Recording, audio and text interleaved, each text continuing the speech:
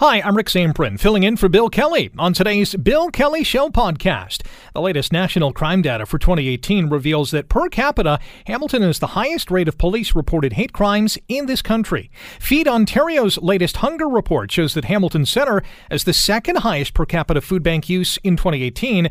And we speak with local lawyer Jeff Manishin about multiple investigations that have been launched after two men convicted of violent offences and detained at a Toronto mental health facility walked away earlier this week, including one who got on a plane and fled the country. Enjoy the podcast. Today on The Bill Kelly Show on 900 CHML. Latest national crime data for 2018, and you heard this on CHML News this morning. Data released by StatsCan reveals that per capita, Hamilton has the highest rate of police-reported hate crimes in this country. 97 hate incidents were reported to Hamilton police last year, equating to 17.1 hate crimes reported for every 100,000 people in this city. The rate is more than 3 times the national average of 4.9 per 100,000 people. Out of a total of nearly 1,800 police-reported hate crimes in 2018. Quebec City, number 2 on the list, had 89 incidents, equating to 11 reported hate crimes per 100,000 people. And you're thinking, well, what about Toronto? They have all these shootings. It's a high crime rate there. What's happening with hate crimes in TO? Well, Toronto, with 5 times the population of Hamilton, reported 6.4 hate crimes for every 100,000 people in the city. Hamilton's at 17.1. And I think it's fair to say that Toronto is one of the most, if not the most, diverse cities, not only in Canada, but around the world. The numbers year over year have declined across the board in Canada, with just over 2,000 total police-reported hate crimes in 2017. But Hamilton bucked the trend. Hamilton's going the other way. There were 91 reported in 2017, 97 in 2018. So what's happening here? Why the rise? Well, let's bring in our first guest here, Kojo Dampney, Manager of Programs at the Hamilton Centre for Civic Inclusion, and he joins us now. Kojo, good morning. Yes, good morning. So I'm going to guess that you're not surprised to hear any of these stats. No, I'm not surprised at all. But when you hear them, it must be, in your position, being a visible minority in this community, it's got to be troubling, disturbing, all of the above.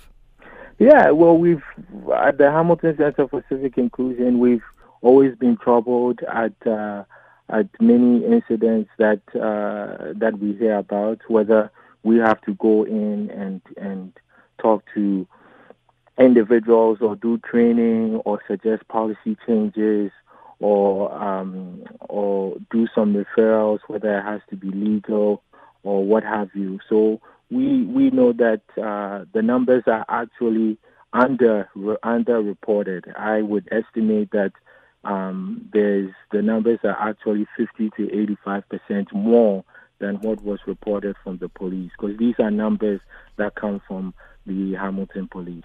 Right. These are police-reported hate crimes in Hamilton, in Canada. The stats are only when someone reports an incident, but we know that many incidents, most incidents, are not reported. Exactly. So then that's why I think those numbers are not even accurate. So there's much work to be done. I think in Hamilton there are other organizations that are doing the work. The Hamilton Legal Clinic has been doing work to address some of these issues. The Disability Justice Network of Ontario are doing work to address some of these issues. Some groups at McMaster University are also trying to address these issues. So there are community organizations trying to address the issue of hate in our city. But then doing that work, we are not hearing from municipal government and sometimes even provincial and the federal government as well. So what is the role of government in this equation? What should the province, the city, the federal government be doing? Yeah, so for example, I think if you look at Toronto, their city just adopted an anti-racism strategy. So they have a designated department that deals with anti-black racism in various institutions in the city. Dedicated, they're doing their work, and they're using an anti-oppressive, anti-racism framework to address these issues. In Hamilton, we don't have an anti-racism strategy, although we have a Hamilton Anti-Racism Resource Center. But as you know, that's been on pause, and there's hope that the center would open next year, probably in January. So I think municipally, those are things that could be done. I've also argued that sometimes the municipal government needs to also take legal action. For example, we have yellow vests at the forecourt of City Hall every Saturday. They are there. There should be legal action taken on them. If you look at the history of hate crimes or hate speech in Canada, it's always been settled in the courts, right? So I think that that's another avenue to address some of these issues. In the criminal code, it's laid out exactly what hate crime and hate speech is, and so those are some of the avenues that we need to look at. Our opening guest here is Kojo Dampney, a manager of programs with the Hamilton Center for Civic Inclusion. We're talking about the latest national crime data for 2018 released by Statistics Canada that shows that per capita, Hamilton has the highest rate of police-reported hate crimes in this country. 17.1 hate crimes reported for every 100,000 people. That compares to just 6.4 for every 100,000 in Toronto. So a huge difference between the two cities that are separated by 70 kilometers of highway, give or take. You mentioned the Hamilton Anti-Racism Resource Center, which is now on hold. It was opened last year. Did you notice any progress being made, some positive steps through that facility? Yes, I think, there were some positive steps taken to provide the support that's needed and the institutional pool in terms of trying to address racial discrimination, prejudice, and what have you. But I think the city of Hamilton is currently doing surveys, community surveys, to hear from residents as to how the center should look. So we just have to hope and pray that residents put in their hopes for the center, and that by next year the center should be up and running. You mentioned yellow vesters at City Hall. We've had other far-right or racist actions, not only in the city but across Canada. Certainly they've been highlighted in the United States as well. What's the level of concern among people in the black community here in Hamilton, the Jewish community, the Muslim communities? Is there fear? Is there concern? Is there anger? There's probably a lot of all of that, I would assume. Yes, there's lots of emotion. And I think, there's just lots of emotion. You don't know what to do. And like I've said numerous times, these things happen everywhere. So whether it's in a public space or even when you go to work, right, there are things that some people might say. They might find it funny or think they're trying to crack a joke or make some comments, but these are all things that add up to the emotional toll that hatred, racism, stereotypes have on many residents in Hamilton. And are those just some examples of some of the incidents that would not be reported to police? Someone cracks a racist joke or makes a remark that they think is funny, but obviously is not funny to the person it's intended to. Are those just some of the examples that police would never hear about? Yes, I think it happens in the workplace all the time, right? Like someone could use the N-word if they go to HR and that's reported. What is HR going to do, right? They might have an anti-harassment policy but then the policy just said we shouldn't harass people, right? It doesn't say when this happens, what's going to be done, right? What's going to be done to the person that uttered the racial slur, and then how do you also address the trauma that the person is feeling, right? So those are things that we don't take stock in. So then, when now political leaders don't say anything or traffic in stereotypes and rhetoric in terms of immigration, xenophobia, Islamophobia, what have you, then people that make those jokes now feel emboldened and empowered to then take that to the next step. And that's what we saw happen at Hamilton Pride, where violence took place and there was inaction and limited action from the Hamilton police. We have a couple more minutes with Kojo Dampney, Manager of Programs at the Hamilton Center for Civic Inclusion here on The Bill Kelly Show on 900 CHML. Rick in for Bill. We're talking about the latest national crime data for last year, which shows that Hamilton, on a per capita basis, is the highest rate of police-reported hate crimes in this country. You mentioned when, political leaders, and a lot of people have pointed to Donald Trump as being maybe the ringleader of this, when officials of that stature don't condemn remarks or actions from people who are racist, let's just call a spade, that people are emboldened to voice their opinions. They throw the filters off and they have a go at it. Is that not the sole reason, but is that a big reason why these stats are going up as opposed to going the other way? Yes, I think it's one of the reasons. It's not the main reason. It's just one of the reasons. That's why we're seeing what's going on. And the classic example, yes, everyone seems to give Donald Trump the flashpoint, but even when he told the 4 congresswomen to go home, even the Prime Minister from Canada didn't explicitly state that was a racist comment, whereas Angela Merkel, the Chancellor from Germany, said those were racist comments. So those are things that I think elected officials on all spectrums from all levels of government need to do, so that it brings down the temperature of emboldening people to say hate-filled language, and then use that to incite violence and breach of peace and influence other residents in the city.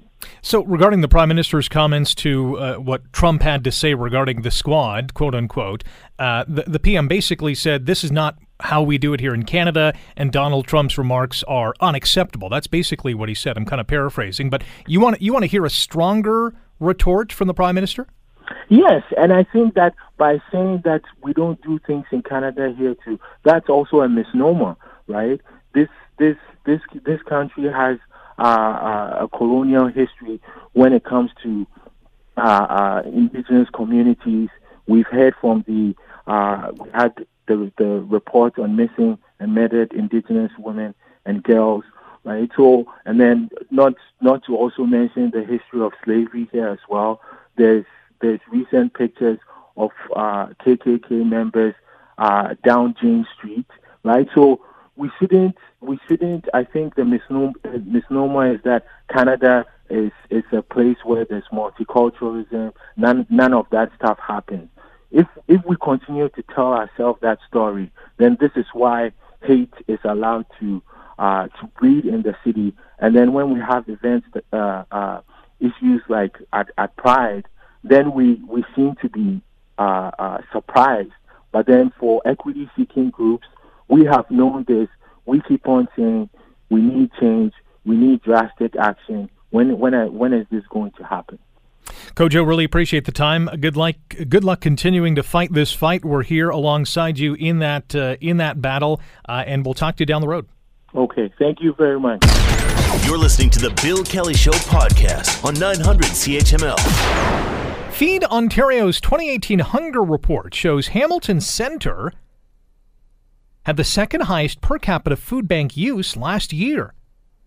A study from the former Ontario Association of Food Banks found access to food banks last year jumped 3% to nearly 508,000 people and more than 3 million visits compared to 2017. Now, the report also shows 12,300 people visited food banks in Hamilton Centre, 111,000 times last year, per capita use of 12 in 100 people.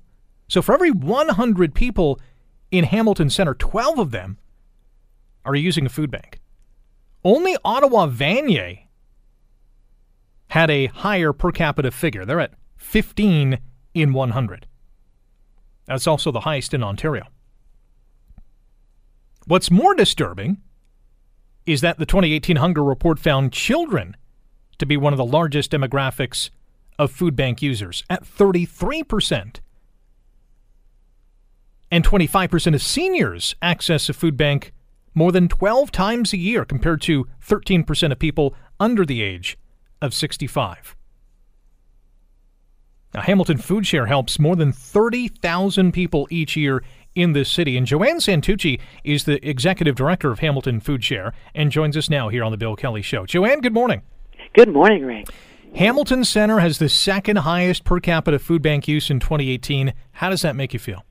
It is not a list I want Hamilton to be on, that's for sure. That's for sure. We're trying so hard in this city really to reduce poverty as much as possible. And, I think this list or this map is wonderful because it's a creative way to tell lawmakers who we sent to Parliament, who we sent to Queen's Park, that you can now go on a map and look at all of the people who are affected by your decisions or lack of decisions. So I like the map because it really brings home the urgency to really have an anti-poverty strategy in place that really can help the lives of people who are suffering so much in our own community. There's been a lot of talk amongst local government officials at the provincial level, at the federal level, about helping those in poverty, about creating more affordable housing and all the other things that go along with that. So we've heard a lot of talk, but are we seeing any action? There's no silver bullet. Everybody's got an answer, but what we have to do is combine several things together that will have the impetus we need to show that there is going to be a deficit in some of those areas that we're looking at filling the gap in. Like if you look at the Basic Income Pilot Project, if they had just completed that project, we would have all the data and all the analysis to find out, where we can move forward from there. But they cancel that. We in the fall. This isn't really a poverty problem. It's really an income problem, Rick. This is the problem. People have incomes that are so dire, that are so below the poverty line, they can't even make the rent. Never mind rent and utilities. We have people here in Hamilton that have come to a food bank, 400, that use 100% of their money on their rent and utilities. What are they doing for the other 35 days? Wow. So part of what we have to say is this is a dire situation. It's been going on and it's accumulating. The big story right now with our hunger report that's going to be coming out is that children has increased 10%. More babies lining up the food bank. I don't know what number is the appropriate number where we actually have to make a stand. I don't know where that is. But 10% more children now lining up to a food bank than compared to last year. And that's all of Hamilton? This is Hamilton, yes. So usually, most people are in. We found that hunger. This is the first time over 2 or 3 years it's actually expanded a little bit. We have found that over the last 2 or 3 years it's actually deepened. That people who would come to a food bank once might need to come more than once now to a food bank, right? So if you look at the amount of people who come to a food bank, just say the amount of visits across the city, there are about 22,000 visits a month going across the Emergency Food Network. That Hamilton Food Share is the emergency food hub supplying food to these different frontline organizations, right? But in the end, when you look at the unique people coming, we have 8,000 adults coming, like almost 5,000 children coming. I don't know. We have to figure out a way to combine all of the energies that's in this community and do one fell push ahead. There are so many different ways we have to go, Rick. Like first of all, we have to correct the rates. 70% of the people who come to a food bank are on a government assistance program. The assistance programs are sometimes 30 and 40% below the poverty line. The poverty line is being able to meet your basic needs. Below that means you cannot. They are 50% below that line. How do the number of visits nowadays compare to the rates of, say, 5-10 years ago? Is it terribly worse? Is it marginally worse? Where are we going? I think it's been incremental for the last 10 years. So where there's been there's been a bit of a surge, and then 3 and 4 and 5%. But if you just look at, the economies over the last 10 years, how many recessions have we been in? What happens in food banks is when there's a downturn, even a slight one, people need help. When they come to get help, they find themselves in this spiral that they just can't seem to get out of. And they stay there for a while, at least 5 years, in order they can get back into the community, get that job they want, and move further out of the poverty that they're in. It takes a while to do that. We're chatting with Joanne Santucci, Executive Director of Hamilton Food Share here on The Bill Kelly Show on 900 CHML. Rick in for Bill. You mentioned children. The Hunger Report found children at 33% were one of the largest demographics of food bank users. And ours is 40%, right? 40%. And these are 39.8. These are individuals that, they can't get a job. They can't get any income. They're really caught in this system. They are. They're when children start lining up the food bank and aren't skipping rope in front of their house during the summer, that's a problem. You know what I mean? And that's an indicator. The next looming, I think, concern that we're going to have to talk about really is seniors as well. The seniors have a decline in pensions. There's a decline in personal savings.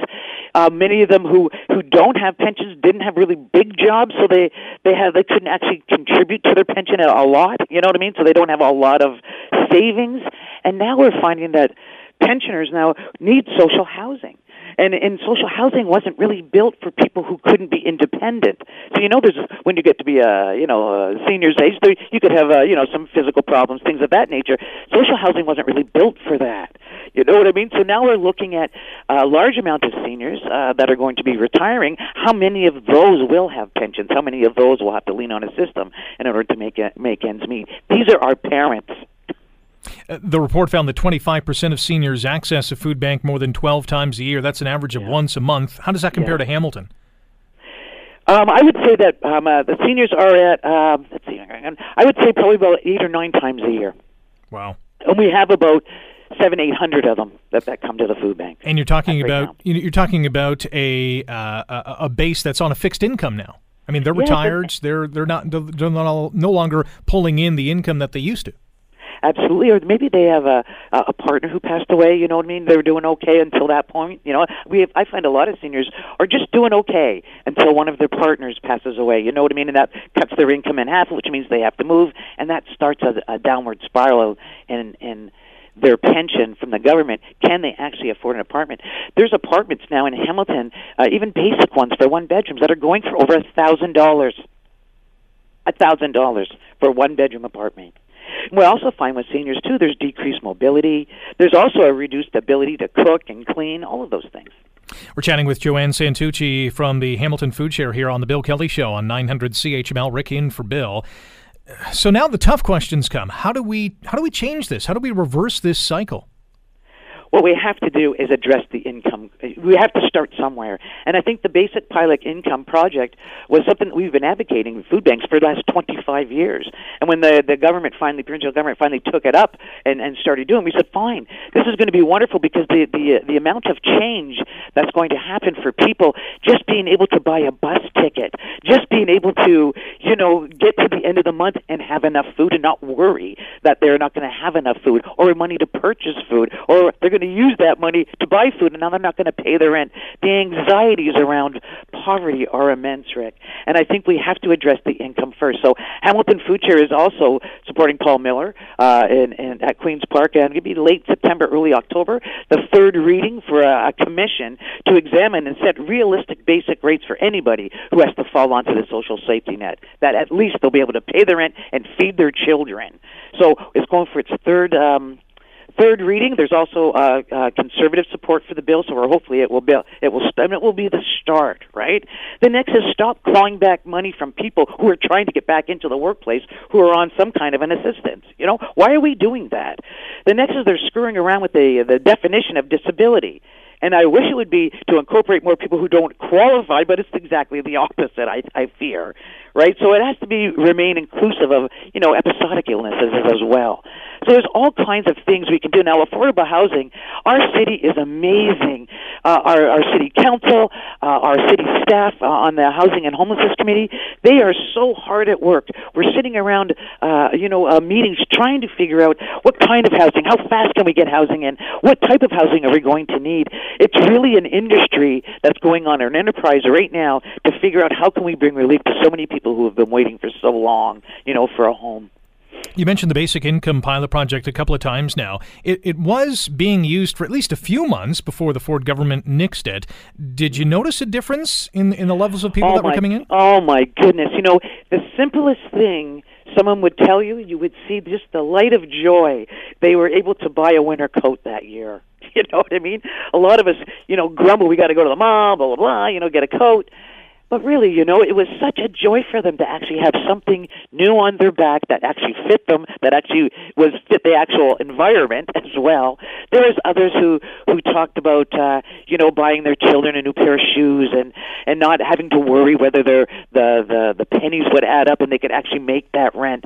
These are just small little things that none of us even think of, but they were the immense joy of someone now knowing that they can become independent of the very other systems that they'd had to access because they didn't know whether they could stay in their apartment. They didn't know whether they could feed themselves and pay that rent at the same time. Small little joys, but oh my goodness, they're the beginning pieces of changing lives. I can't imagine the emotional thud that they must have felt once the project was nixed and now they're back to square one. It was so horrible that they were signing off because these are people who took, it's not easy to access these services for the government. There's a lot of hoops, a lot of, criteria. A lot of times you're denied and you got to reapply again when you're not well, all these things, And they gave that up. They gave everything up and signed on because this was an agreement for 3 years.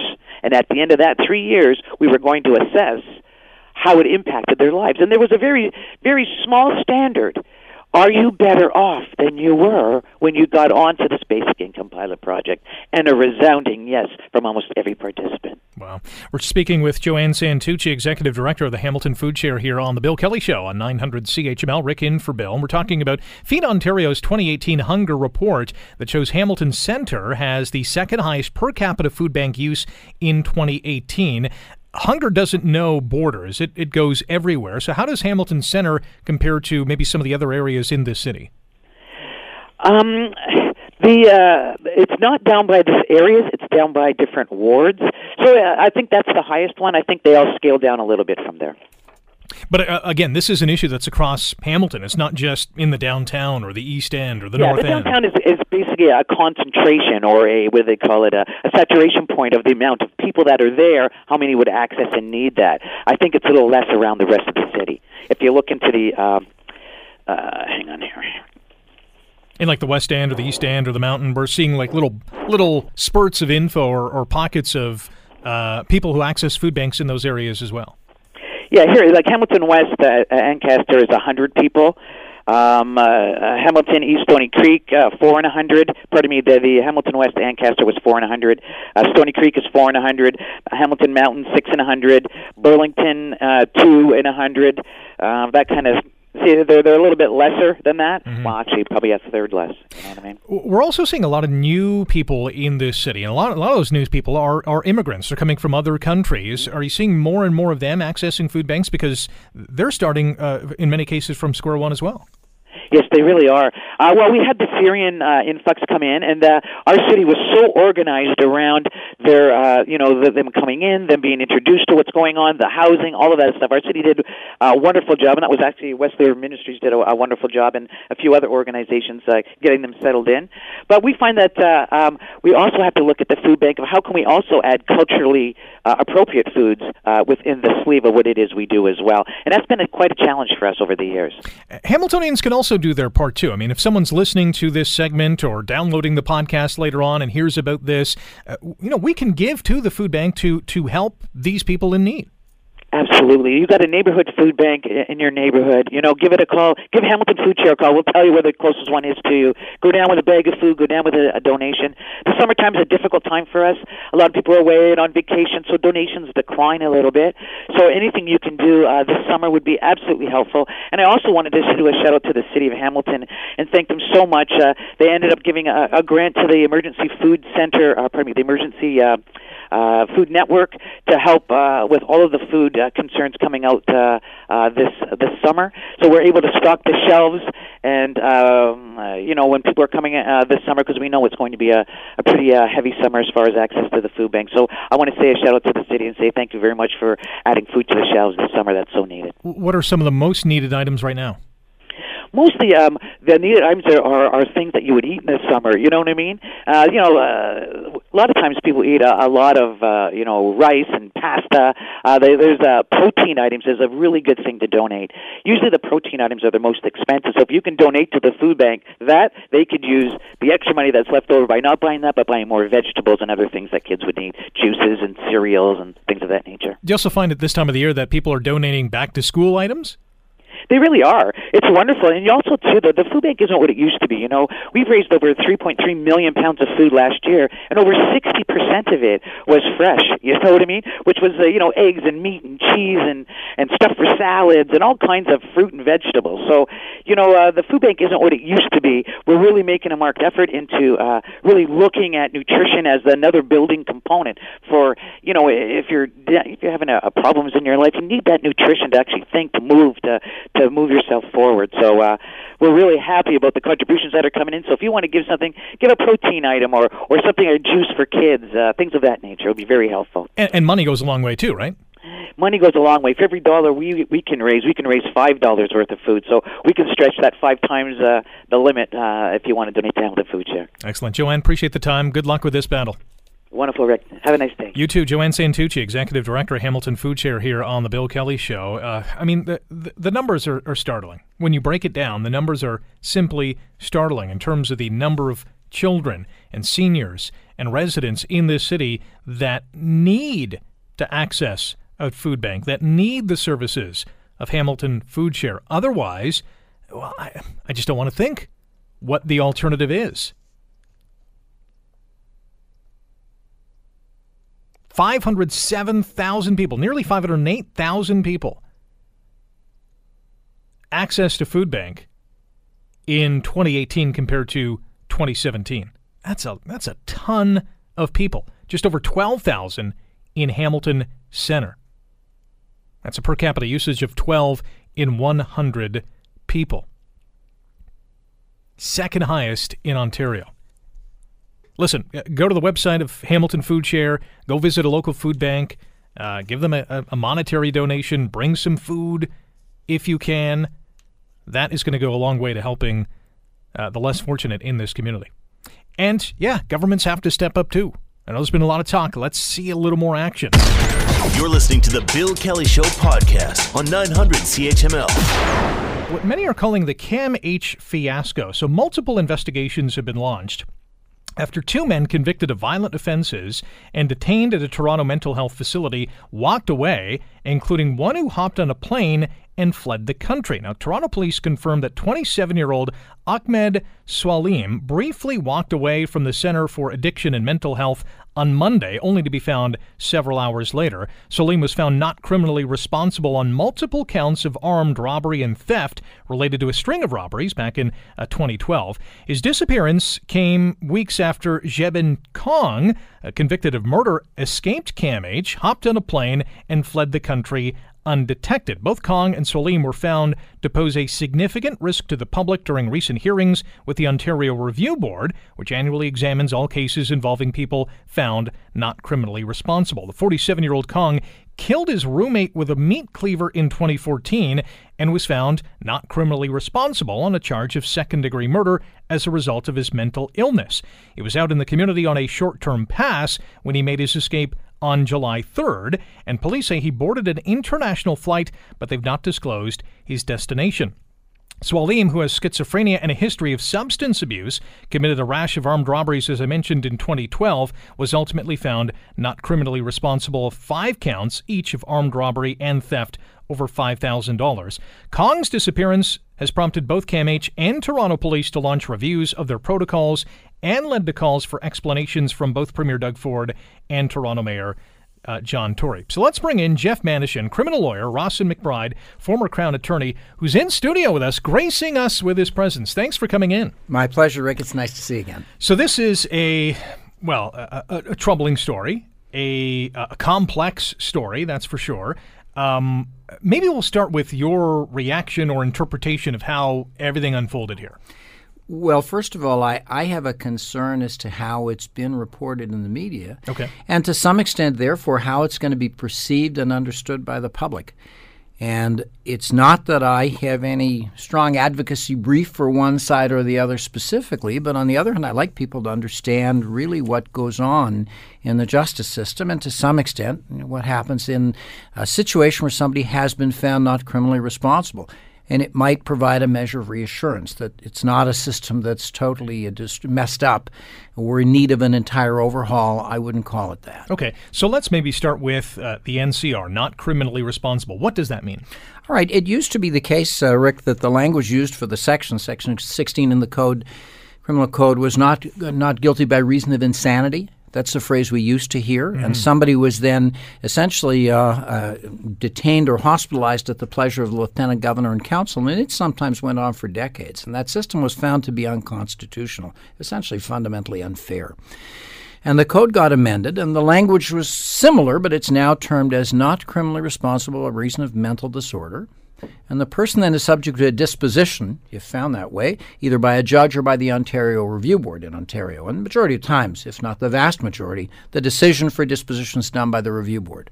What is it to be found not criminally responsible? Is it a get out of jail, and is it a free pass, and is it a defense we're seeing used far more often? No, no, and no. First, the burden is on the defense to have to show. On the balance of probabilities, the individual is not criminally responsible. Mm-hmm. Number one. Number two, the idea of it is that the person has suffered from a disease of the mind that renders him or her incapable of appreciating the nature and the quality of the act that was the crime. In other words, the immediate physical consequences. You stabbed someone with a knife thinking it was a banana. Well, you didn't really appreciate that. Or if you're incapable of knowing that the act was wrong, and wrong is generally considered to be in the moral sense, the moral wrongness of it. So that somebody operating under such an extreme delusional belief that it's necessary to do this to be able to preserve the sanctity of life and the safety of the world, that's the kind of delusion that the person would say, I believed it was the right thing to do. And psychiatrists would need to be able to evaluate and determine, is it a genuinely held belief, a real disease of the mind? If so, then a judge or a jury would determine on the balance of probabilities, as has been shown, the person should be found not criminally responsible. And there are trials on that issue. Mm-hmm. Crowns will retain psychiatrists to do an assessment of the person and give an opinion if they don't feel that it fits. Or you may have cases where Crown and defense both have psychiatrists assess the person. And we aren't talking about 15 minutes. We could be talking about a month or two or three. And if they agree, well, then you're going to wind up with an NCR disposition. So what happens once that is brought upon an individual? They are ruled not criminally responsible. What happens then is the Ontario Review Board is, I think it's a 7-member panel, and there's representation from the legal committee, from the world of psychiatry, from medical standpoint, and psychology, and representation from the community. So it is really a panel, maybe 5, that will decide what the disposition is. And under the law, the concept is the disposition is to be the least onerous and least restrictive. A report is put before the review board as to what should be the approach to follow. And if somebody's considered to be a significant risk, and think of that as the kind of threshold, significant risk, then we're into the realm of what kind of disposition. And it may well be that the person's going to be hospitalized in a secure type of facility with limitation on the capacity to get out beyond that. And how it works then is that's going to be reviewed every year. Now, I'll just go back for a step. Hearings are often, they involve representation from the Crown Attorney's Office, as well as from the hospital, as well as on behalf of the individual. And again, these issues are not resolved quickly. You have healthcare professionals, legal professionals, and community representation that are going to decide the disposition. And if the individual is considered to be such a significant risk that the community's safety would be endangered if the person was allowed outside of the hospital, well, then they aren't going outside of the hospital. But where it gets more complex is after, let's say, a year or 2, 3, 4, and there's no limitation. With a finding of not criminally responsible, there's no, and then it's the end of 3 years or 5 years or 7 years. A conviction and a jail sentence, you've got a finite term. NCR and the disposition, it could potentially be for life. The review each year is meant to update. How is the person doing now? How has he or she performed, responded to treatment, holding to or not holding to the delusional beliefs? And you can allow for a gradual form of reintegration into the community. Because remember at the core of it, Rick, the justice system considers the person to be ill, not criminal. Right. And so there's an objective that at some stage, if possible, they can get back to the community. And many, and I've represented some, NCR on matters as serious as assault endangering life, arson, where they're back in the community, you don't hear from them again. That can happen, but only when the annual review might determine that the person can qualify for forms of passes to the community. Our guest in studio here on The Bill Kelly Show on 900 CHML is Jeff Manishin, criminal lawyer, Ross and McBride, former Crown attorney. We're talking about what many are calling the CAMH fiasco. So in both of these cases, both of these men were given day passes. So at the end of the day, they, after years in this facility, were allowed to be in the community. And that's not out of the norm, as you mentioned. No, exactly. And in fact, I think the phrase is used that they're permitted access to the community that's indirectly supervised, meaning that the individual lets the hospital know there's a certain term when he or she's going to be leaving, and it may not even necessarily be a day pass. It could be a matter of even a couple of days, a weekend or something like that. So we aren't dealing with a situation of somebody escaping from the hospital. Right. And that's a major misinterpretation. People talk about he, quote, walked out of the hospital, unquote, suggesting that the hospital didn't exercise security and unbeknownst to them, the person was leaving. Right. They knew he left. That's the case. Right. And they only allowed him to leave on the basis that he'd had a track record, as it were, of being able to function in the community, for example, for a day or two or whatever, and then returning. And so when you have a situation such as the second one, the more recent case, the person didn't return in a timely way, they let the police know and the person was found. On the face of it, you might say, look at this person was found, NCR, a series of armed robberies. How can he be walking around in the community? Well, if it was 5 or 6 or 7 years ago, if he had achieved a measure of stability by the proper treatment regime with medication, if he had been in the community on occasions in the past and returned, it isn't quite so alarming that it turns out the person does not come back and they wind up finding him a couple of hours later. Not committing further offenses, simply not returning. I don't know that I'd call that a fiasco. In fact, Rick, I'd venture to say it happens from time to time. Remembering that from the standpoint of a pass and the review board, they're only going to get to the community if they're considered to be someone who is going to be able to comply with those terms. Right. The other fellow was a more unusual situation. He apparently had a number of passes. They were trying to get him situated in community housing, and then he gets on the plane. And I think that's where probably the word fiasco comes from, is there was a gap in time from when Mr. Kong left the facility and the public was notified about what had happened. And I think that's maybe what the public or the media is kind of feasting on, is why the delay in that knowledge. Let's break that down into a couple of elements, because that's certainly an important part of it. Number one, when he's hospitalized, that doesn't mean when he's found NCR, he surrenders his passport and his driver's license.